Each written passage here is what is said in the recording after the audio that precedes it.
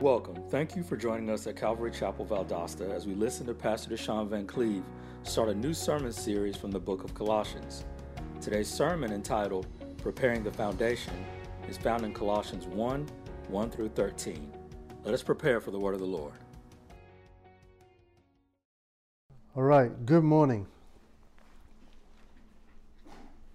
This morning is a little bit exciting. We are making our way through the study that we mentioned several weeks ago about studying the prison epistles. And we have gone successfully through the book of Ephesians and the book of Philippians. And we find ourselves this morning in the book of Colossians. So why don't you turn there for me? The book of Colossians is just after Philippians. Remember, these books that are titled the prison epistles are letters that Paul the Apostle wrote when he was in prison in Rome during his first imprisonment, that you'll find there in Acts chapter 28. And so making our way through, we see the things that were in Paul's mind, the Apostle Paul, the things that were in his mind, the things that he was concerned about, especially for the Christians. And we have found so many principles going through the book of Ephesians and then making our way through the book of Philippians. So many principles that will help us live out and walk out this Christian life. Now, I said we successfully went through those books mainly because we started at verse 1, chapter 1, and we ended at the last chapter, last verse. But the real success is how much of this stuff we apply to our lives. That's the real success.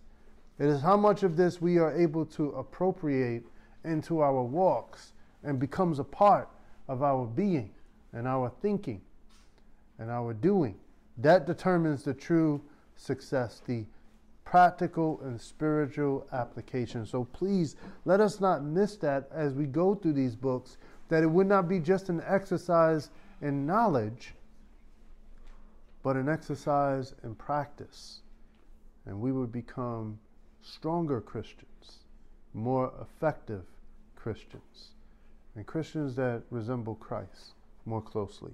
So we're in Colossians chapter 1. And this morning we're going to be studying down from Colossians 1 down to verse 13. And as we normally do, let's stand first and foremost and give honor to God's word. And then we'll sit down and explore the book of Colossians and see what God has to say to us in this next letter. So I'm going to read down from verse 1 down to verse 13 to prep our hearts, and then we'll sit down and discover. It says in verse 1 of Colossians chapter 1, Paul, an apostle of Jesus Christ by the will of God, and Timotheus, our brother, to the saints and faithful brethren in Christ which are at Colossae, grace be to you and peace from God our Father and the Lord Jesus Christ.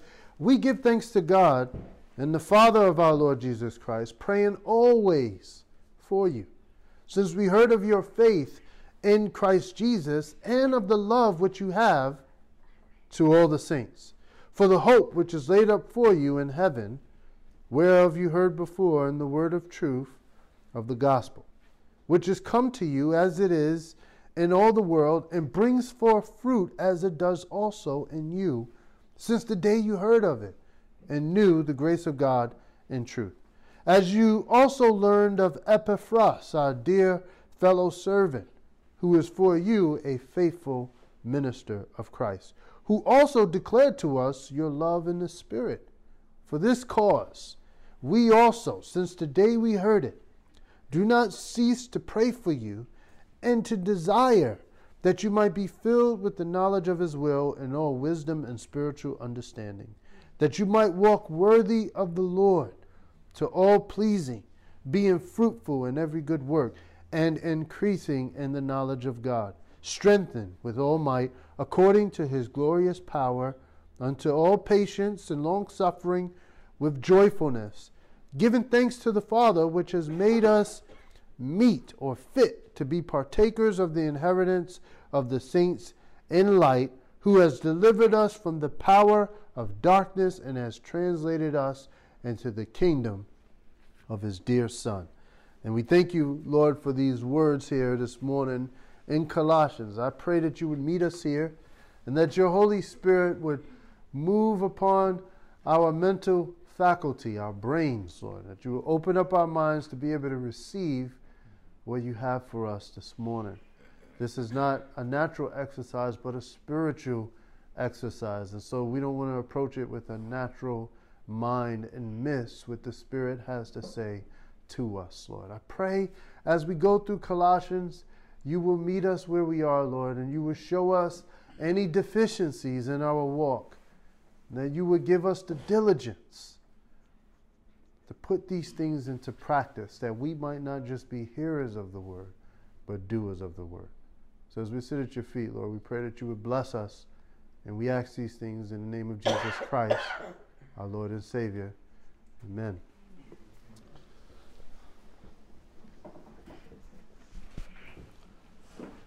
Colossians. The actual name Colossians is where we can kind of get a derivative colossal, or it actually means a monstrosity. The book of the city, the name, the title of this, to the Colossians. Now I want you to understand that the book to the letter to the Colossians centers around a city called Colossae, and it's over in modern day Turkey. Back then it was called Asia Minor, and so you had Asia to the east, and this was Asia Minor. It was the only country that spans two continents, just as it is today. So we have the continent of Europe, and we also have the continent of Asia there with Turkey. Now there in modern-day Turkey, there was a region called Phrygia. And in the region of Phrygia laid this city, Colossae. And so it was part of a triad of cities. It was part of a city called Laodicea. You read that in Revelation chapter 3. Jesus came to the Laodiceans and said that they were lukewarm, not hot or cold. It was also close to a city called Hierapolis. So it was Hierapolis, Laodicea, and Colossae. And Colossae was a city known for its wool trade.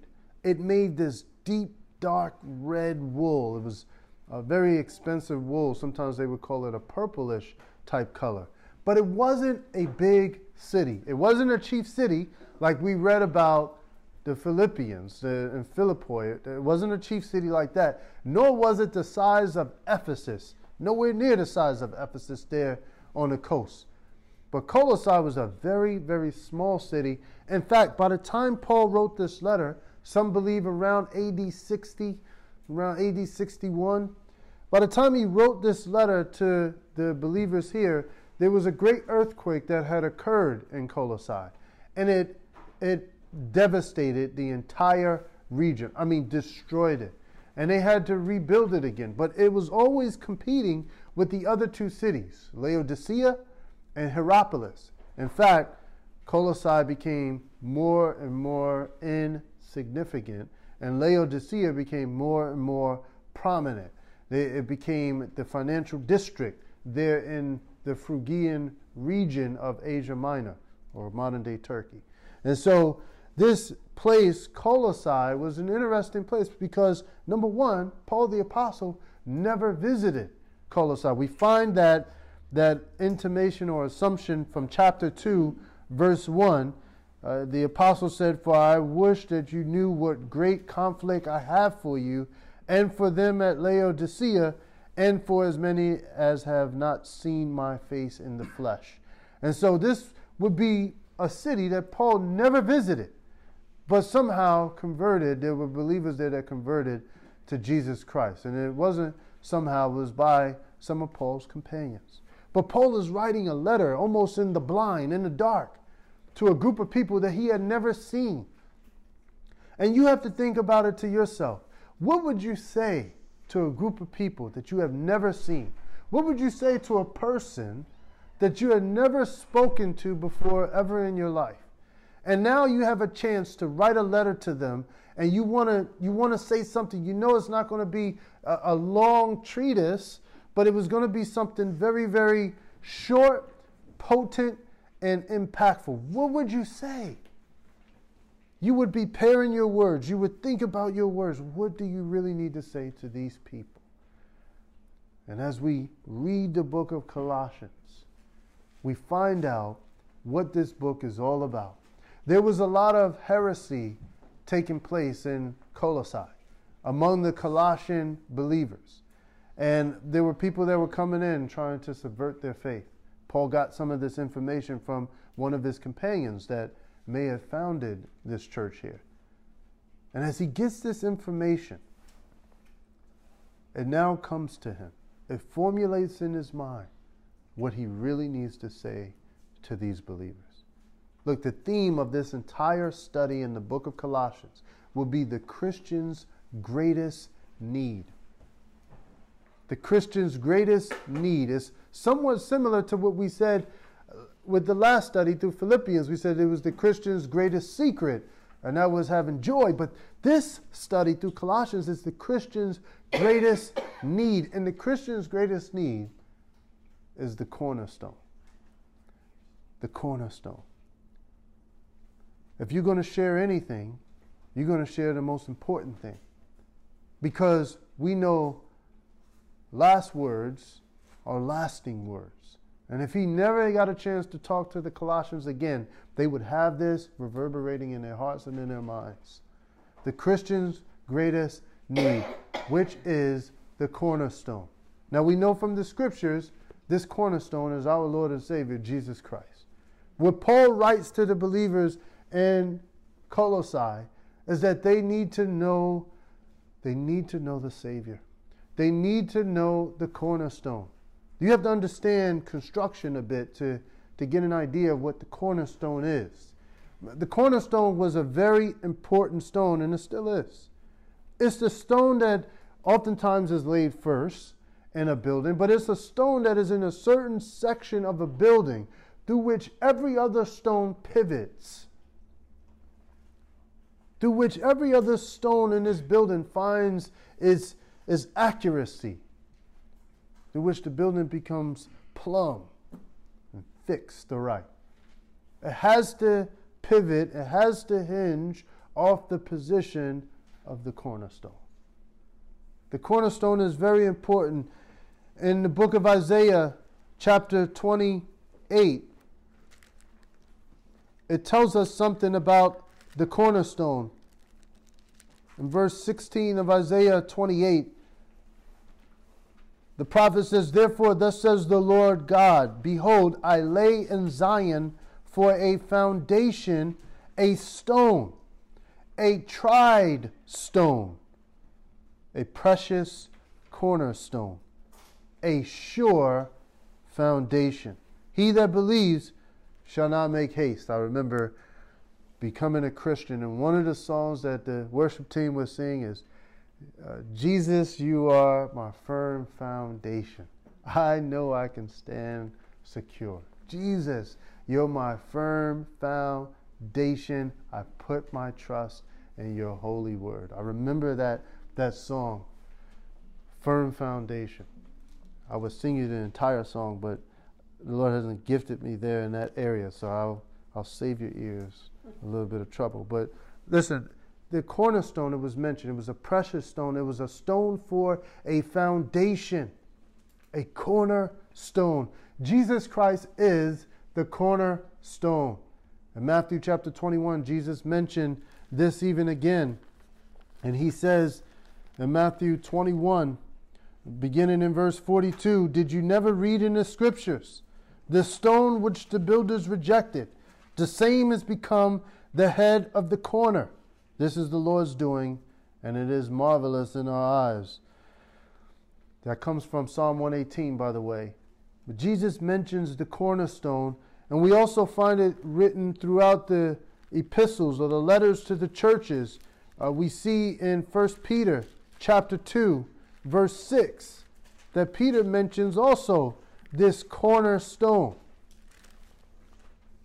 1 Peter 2:6 Peter says, therefore it is also contained in the scripture, behold, I lay in Zion a chief cornerstone, elect, precious, and he that believes on him shall not be confounded. Now, anytime you see a truth that is taught in the Old Testament, is mentioned in the Gospels, and is taught again in the letters to the churches, it is a principle for the churches to follow.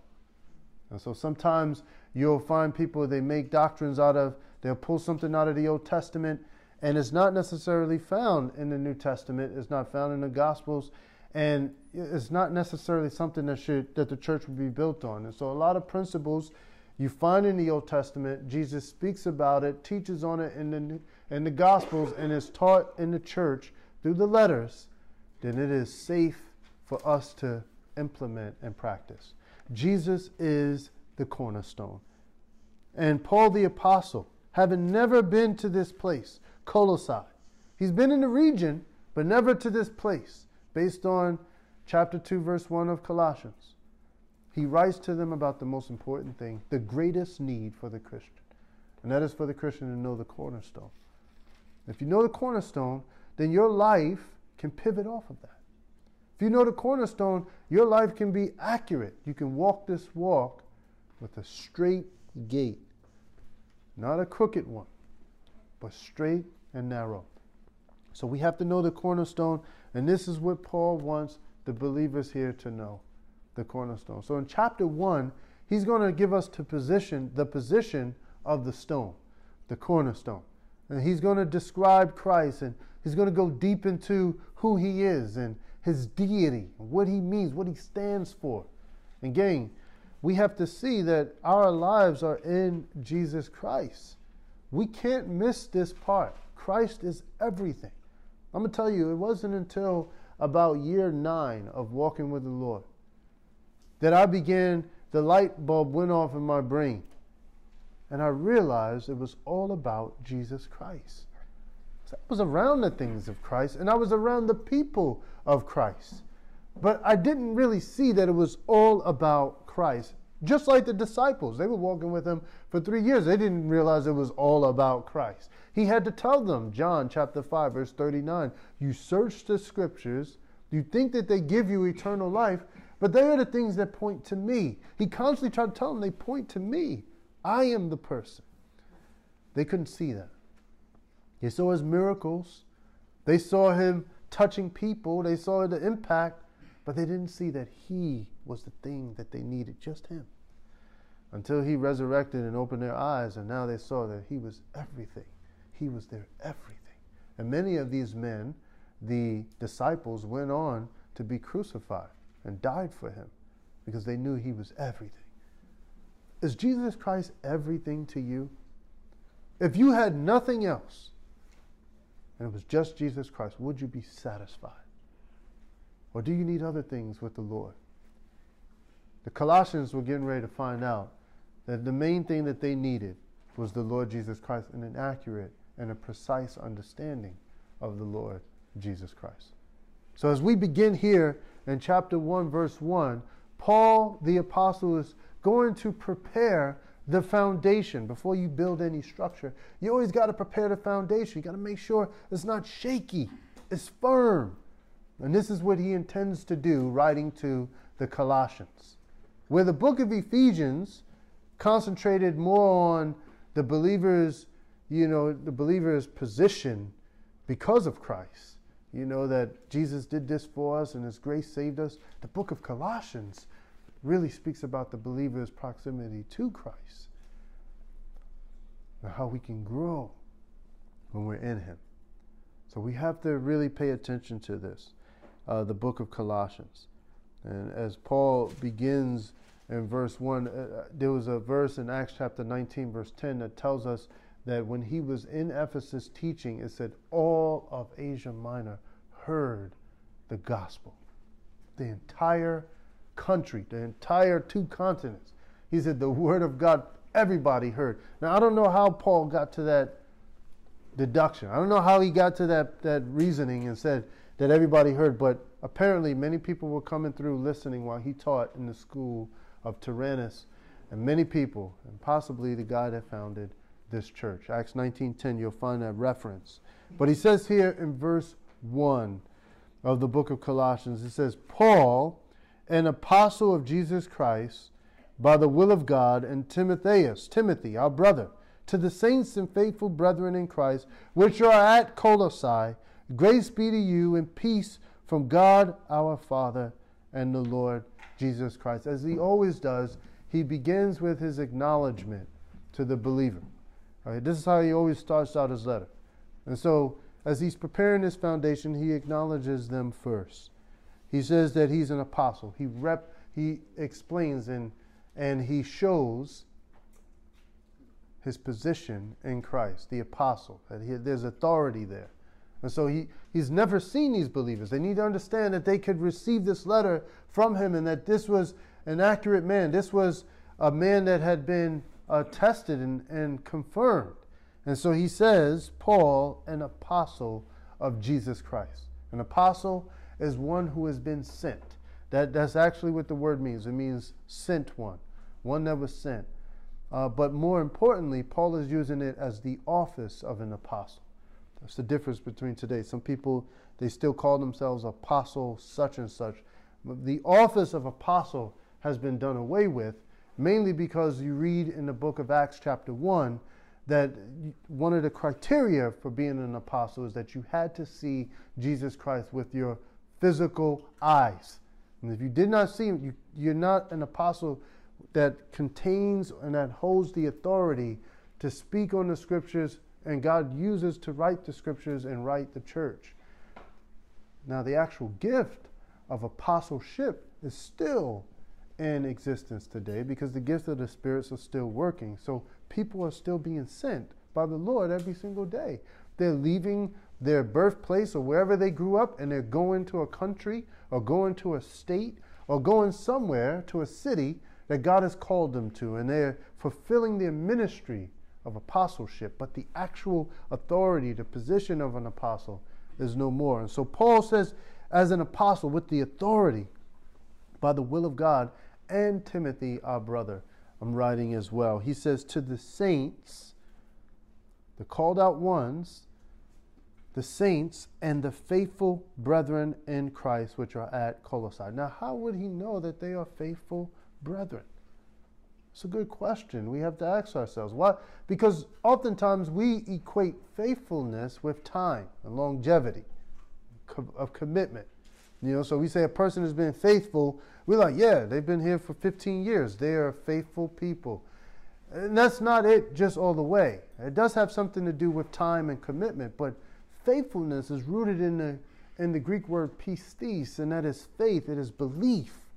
And so when Paul says to the saints and the faithful brethren, we see that the commitment over longevity of time is only fueled and stimulated by the belief that's in the person's heart. And when they believe Jesus Christ, they are believers of faith. They believe in that, and so they can be called faithful. In 1 Timothy chapter 1, verse 12, Paul, the same writer here of Colossians, was writing to Timothy.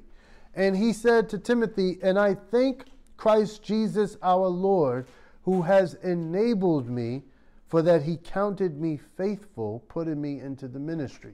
You see, God called him faithful before he even did anything for him. It wasn't like he served him 30 years and then he said, yeah, God said I was faithful because I served. He counted me faithful and he put me into the ministry. That is because his heart was there. He was trusty. He believed on the Lord. And therefore, God could commit to him a certain work, a responsibility, a purpose. And then he could show his commitment and his faithfulness. And so faithfulness is not just over time and longevity, but faithfulness starts with the belief that fuels the commitment. So you can be a faithful believer in just a couple of hours. You believe in the Lord and you trust in the Lord and you continue with the Lord. And so Paul writes to the believers there, and he calls them faithful brethren in Christ, which are at Colossae. He says, grace be to you and peace from God our Father and the Lord Jesus Christ. He goes on in verses 3 down to verse 8 to really explain his acquaintance with these believers. Having never been there physically, How does he know about them? What does he know about them? What is his acquaintance with them? And so he says in verse 3, we give thanks to God and the Father of our Lord Jesus Christ, praying always for you. Don't we hear that often in the letters? We heard that in the book of Ephesians.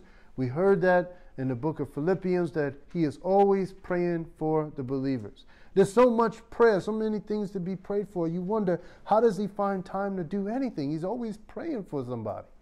And this is a man that cares about people, and he's willing to stand in the gap. And so he tells them, he says, we're always praying for you.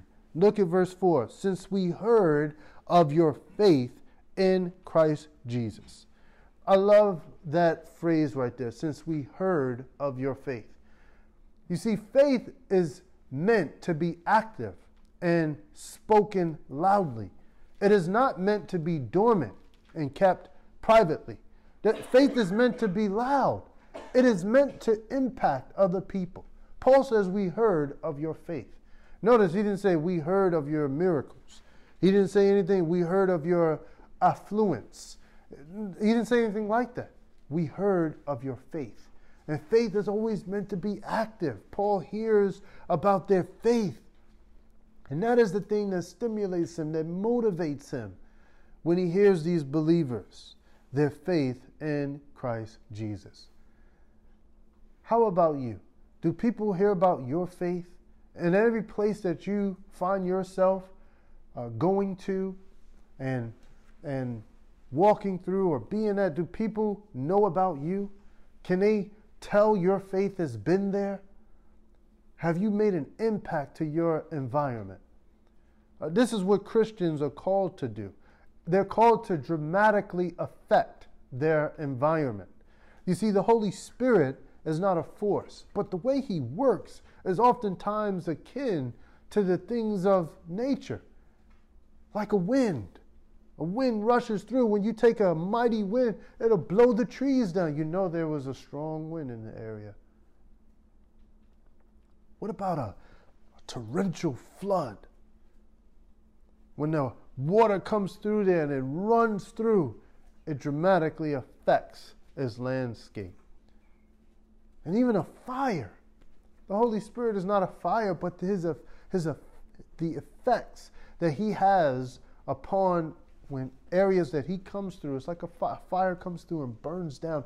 We already see right now in the news, all the fires that are happening out on the West Coast and California is just growing out of control. People are driving there on the interstate and the fire is just bleeding over into the interstate. And you know what it does? It'll burn all those trees down. And you know that a fire has been through there. Blackened.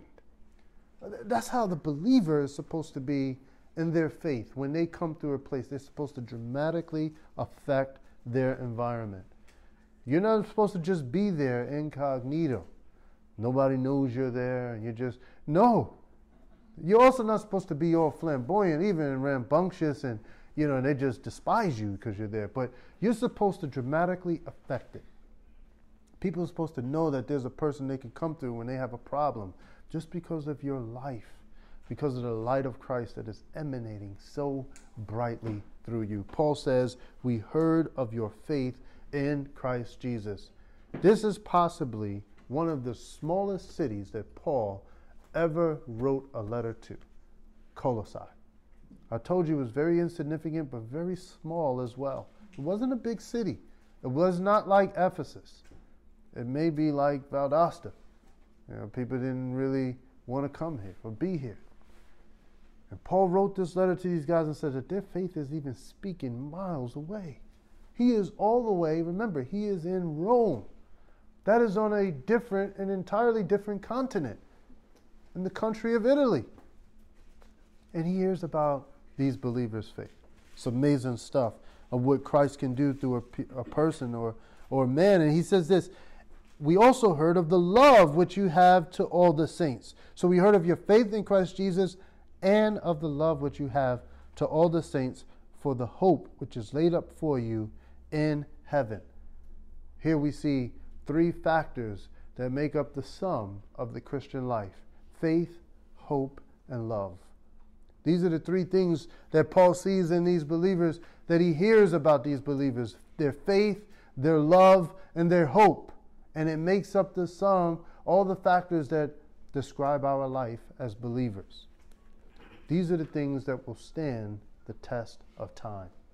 These are the things that will move into eternity. Faith, hope, and love. In fact, 1 Corinthians chapter 13, verse 13 says, and now remains or abides faith, hope, and love. These three, but the greatest of these is love. And so these are the things that will stand the test of time, that will go into eternity. Your faith, your love for the brethren, so that it shows your love for Jesus Christ, the love that he has for the world, and your hope. That you're not looking just at the things here, but you are hoping for something much, much later down the road. Faith, hope, and love. This is what Paul says he hears from these believers. And then he goes on to say, of which you have heard before in the word of the truth of the gospel. Verse 5 of Colossians 1. For the hope which is laid up for you in heaven, of which you have heard before in the word of the truth of the gospel, which is come to you as it is in all the world, and brings forth fruit, as it does also in you, since the day you heard of it, and knew the grace of God in truth. We see here that the word of God is the thing that activates our faith. It activates our propensity, I should say, to bearing fruit. It is the word of God.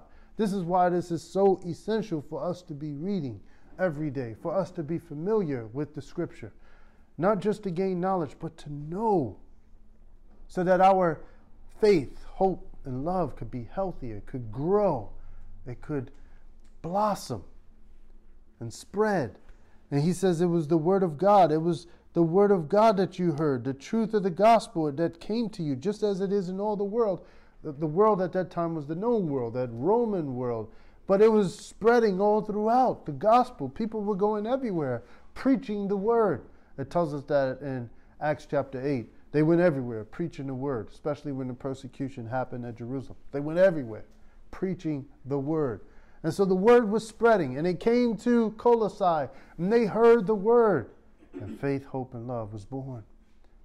It's beautiful right there. It is the word of God that does it. This is why the Christian has to have a close relationship with the word of God. He cannot have a shallow relationship. She cannot have a shallow relationship with the word of God. It has to be essential in our lives. It has to be our bread, spiritual bread. It cannot be we just eat once or twice during the week, because if we try that physically, it doesn't work. You try to eat just once or twice. See how weak you become. See how malnourished you become.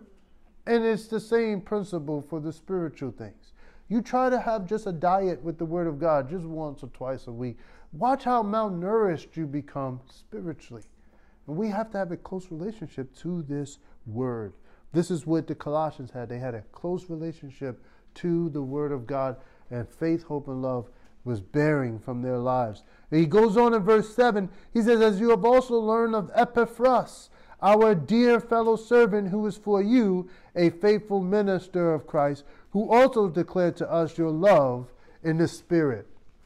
Epaphras was Paul's companion. Most believe it was Epaphras, based on verse 7 here, that preached the word of God to the Colossians. That he was one that was of this area. In fact, it tells us in Colossians chapter 4, verse 12, it says, Epaphras, who is one of you. So we know that he was from this area. That's always the best way to impact an area, is people from an area. Because you're part of it, you know it, and people can receive you, rather than coming from outside an area into an area. I love some of the ministries over there on the continent of Africa, and some of our brothers that are serving the Lord and teaching the word of the Lord. They go over there, and they're not asking more Americans to come. No, they're discipling the native people, and they go out and they bring forth much fruit, and they plant churches, and there are pastors out there. It's awesome to see stuff like that. And so this is what Epaphras did. He was a fellow servant, a laborer with Paul, and he called him a faithful minister of Christ. This was a man that believed the Lord, And he went there and spoke the word of the Lord. And the Colossians believed because of Epaphras. And I love the saying where it says God provides for his people, through his people, to touch other people. That's how the Lord works and how the Lord moves. And so God used Epaphras. Now, it wasn't just Paul. Some people, we take the mind state that it has to just be you. And then we become very conceited in our walk, and that it's all about one person, but it's not. We see here that Paul is even rejoicing that Epaphras went back there and spoke to his people and comes back and brings a report that these believers love the Lord, that their faith, hope, and love is growing. And so that's an awesome thing there. This man was used by the Lord through the ministry of Paul to reach these other believers. The question is, how can you be used to reach other people? Because there are other people that need to know this gospel, this good news. There are other people that need a foundation in Jesus Christ. There are other people that need to know faith, hope, and love. That these are the things that are only going to stand in eternity. How were they here? I love how Romans chapter 10 asks the same question. In Romans chapter 10, verse 14, it says, "How then shall they call on him in whom they have not believed? And how shall they believe in whom they have not heard? And how shall they hear without a preacher?" A caruso is the Greek word. A caruso is just a herald. A king would come into a town and he would have someone running before his chariot, his carriage, and they would yell out and they would say, "The king is coming, make way for the king." He was a herald. How are you being a caruso for the Lord? Going out and telling people about Jesus Christ, telling people how they could grow in Jesus Christ, where they can grow in Jesus Christ, that they need to get into his way. This is what Epaphras was. And he declared to Paul, the apostle, and the rest of the guys their love in the Spirit. That these guys are genuine believers. These guys believe the Lord. And so Paul is sort of preparing the way. And now he pivots. And he takes a different approach. In verses 9 through 13, he settles in on his advocacy. And that's a fancy word for being a man that stands in the gap. He becomes an advocate for these believers. Because immediately he goes in and he says, "For this cause," Colossians 1:9, "for this cause we also, since the day we heard it, do not cease to pray for you." Since the day that we heard it, we're praying for you. I love how this ministry wasn't just a ministry of signs and wonders. Though God did many special things through the hands of Paul. It tells us that in Acts chapter 19. Very many special things, but it wasn't really founded on those things. What we really see this ministry being founded on is a ministry of prayer. They hear about an opportunity spiritually. Guess what? They're all praying about this thing. They're praying for these believers.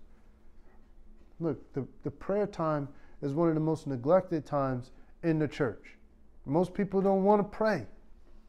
They look at that as an ancillary type of, action in Christ Jesus, a behavior, a thing that you do. It's not something that's essential. It's ancillary. It's on the outside. It's not the main thing. And that's wrong, brothers and sisters. Prayer is the main thing. And we do well if we find ourselves in a place where prayer is happening. That's when God really begins to move. And these believers are always praying. So he says, he pivots and he says, "We do not cease to pray for you." And then in his prayer, we find 4 elements for a healthy foundation in Jesus Christ. 4 elements to his prayer that shows us how to have a healthy foundation, the components of a healthy foundation. As they were reading this, I'm sure that they would have been thinking about this as well, just as much as we need to think about this. Gang, we need to have a firm foundation. If our foundation is shaky, Luke chapter 6 says that when the trials come and the waters come and they roll over this thing that you're building, your foundation is going to crumble because it is built on sand. It's not built on the rock. So we have to have a strong foundation because trials are going to come in our lives and test what we believe and what we say we know. And the foundation, he tells us in Luke chapter 6, Jesus says you got to dig deep. Set your foundation on the rock. So when the trial comes, so when the things come to shake your faith, you won't be moved. You won't be shaken. So Paul gives us 4 elements here in his prayer. Verse 9, the first element, he tells us, he says, we do not cease to pray for you and to desire that you might be filled with the knowledge of his will in all wisdom and spiritual understanding. The first element that we need, the first component that we need for a healthy and strong foundation in Christ Jesus is a spiritual purpose. We need to know why we're living, why God has us living for these things. He says that you may be filled with the knowledge of his will in wisdom, knowing how to accomplish that knowledge of his will, and understanding when to accomplish that knowledge of his will. We need spiritual purpose. We need to know that we're not just existing. We didn't just get saved for no reason. We did not become born again for no reason. You have a spiritual purpose. Listen, a believer without a purpose is a believer susceptible to error and sin. If you don't have a purpose, and I'm not talking about God has called you to be a blank. I'm not talking about that. I'm saying you know that God has something for your life and he is intentional about everything with you spiritually, that you cannot waste time, but you must be seeking him about what his will is, what you want me to do each day. Spiritual purpose.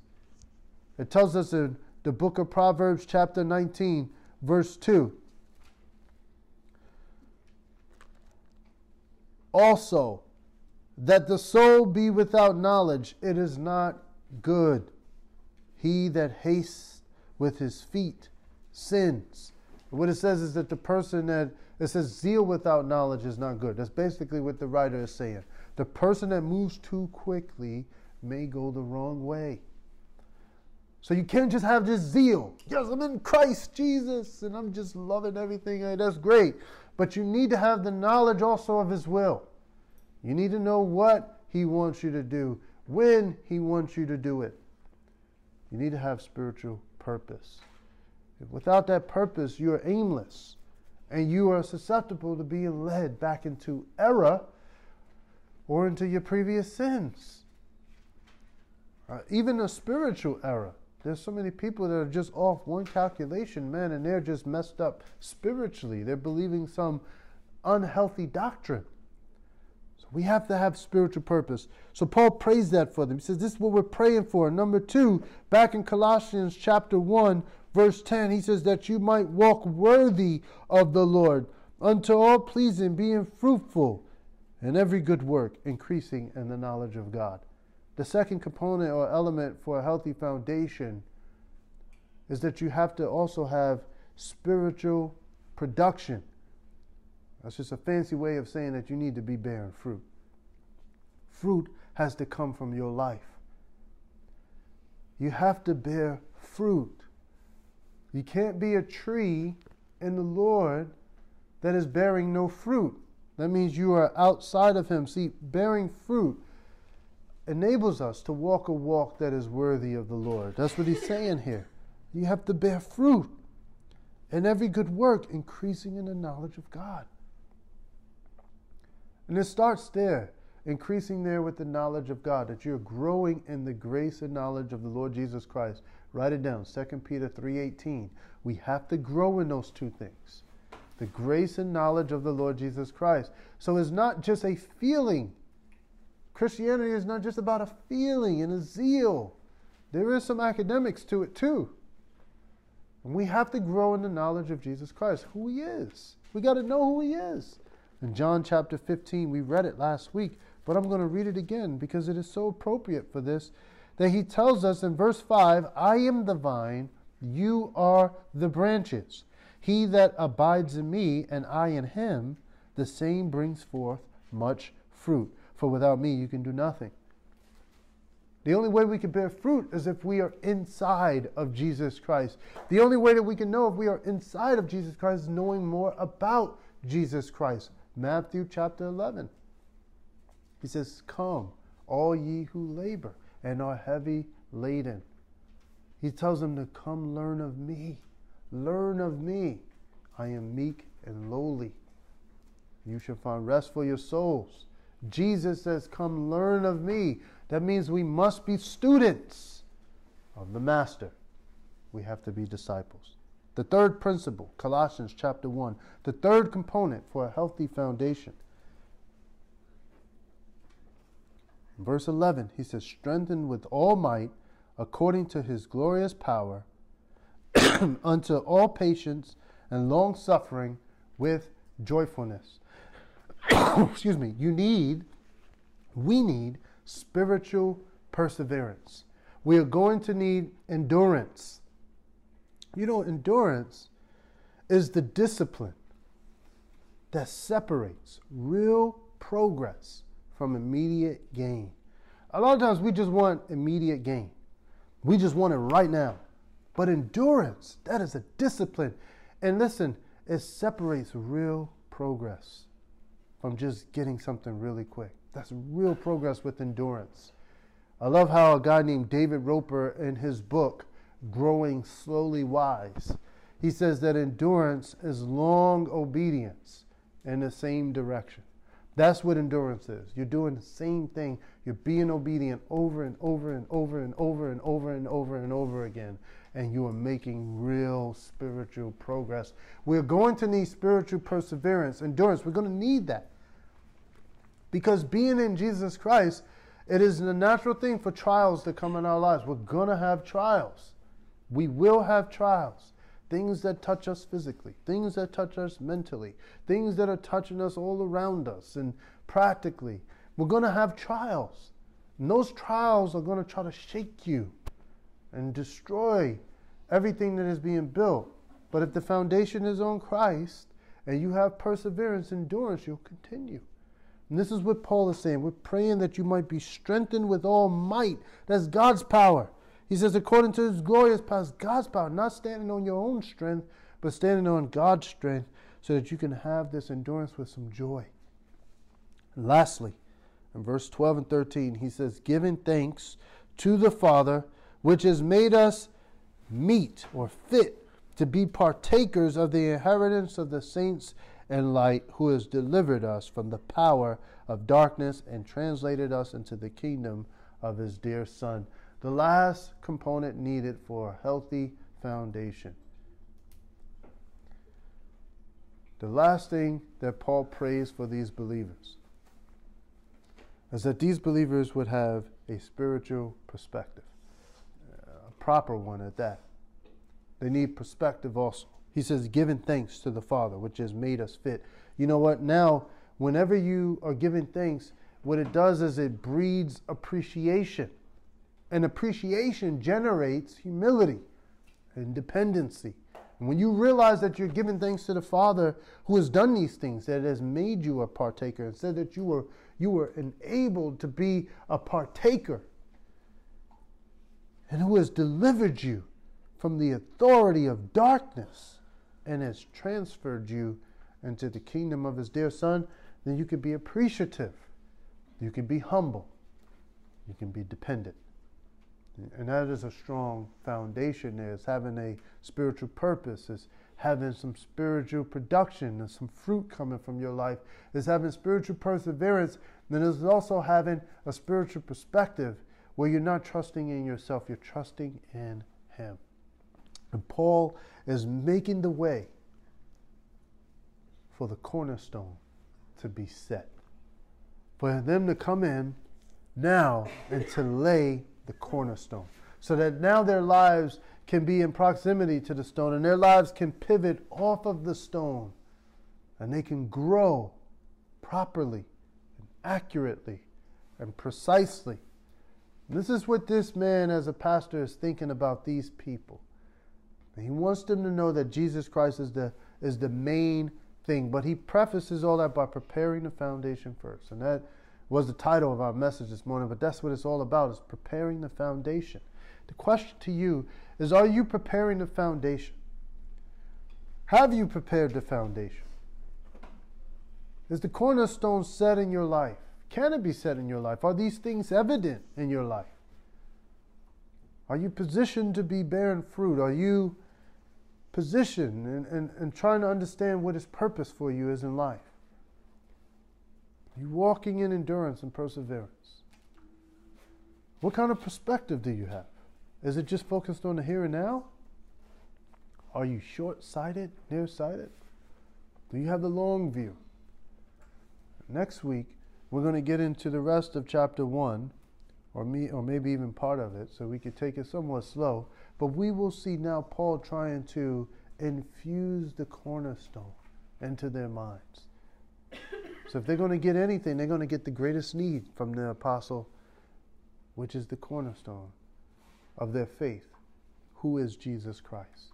And he's going to get into that dear son, as he mentions there in verse 13. This morning, Pastor Deshaun introduced us to the theme of the book of Colossians, that the Christian's greatest need is the cornerstone, and to the different ways for believers to lay a healthy foundation. We can do so by having a spiritual purpose, a spiritual production, spiritual perseverance, and a spiritual perspective. You can visit our website for our sermon archive at ccvaldosta.weebly.com. You can also keep up to date with us on Twitter at cc_Valdosta, or reach us by phone at 301-395-3382. And now we're going to close in prayer. So let's say a word of prayer. Lord, we thank you for Colossians, Lord, and we thank you for just the faith of these believers and how it was speaking loudly from miles away, the work that you were doing in them. Pray that that'll be the same work that you're doing in us. And I pray that you would help us to examine ourselves and to think about if we have a firm foundation, if we're building our lives upon the rock or upon the sand. And if there's any sandy parts, you would help us to make the correction quickly. And I pray, Lord, that you would prepare us to see Jesus Christ lifted up high, that you would prepare us to sanctify him, set him apart in our hearts, that he would have the preeminence in our lives. And when people see us, we'll be only concerned that they see the Son, your Son, our Savior. So we love you, Lord. These things we ask in Jesus' name. Amen.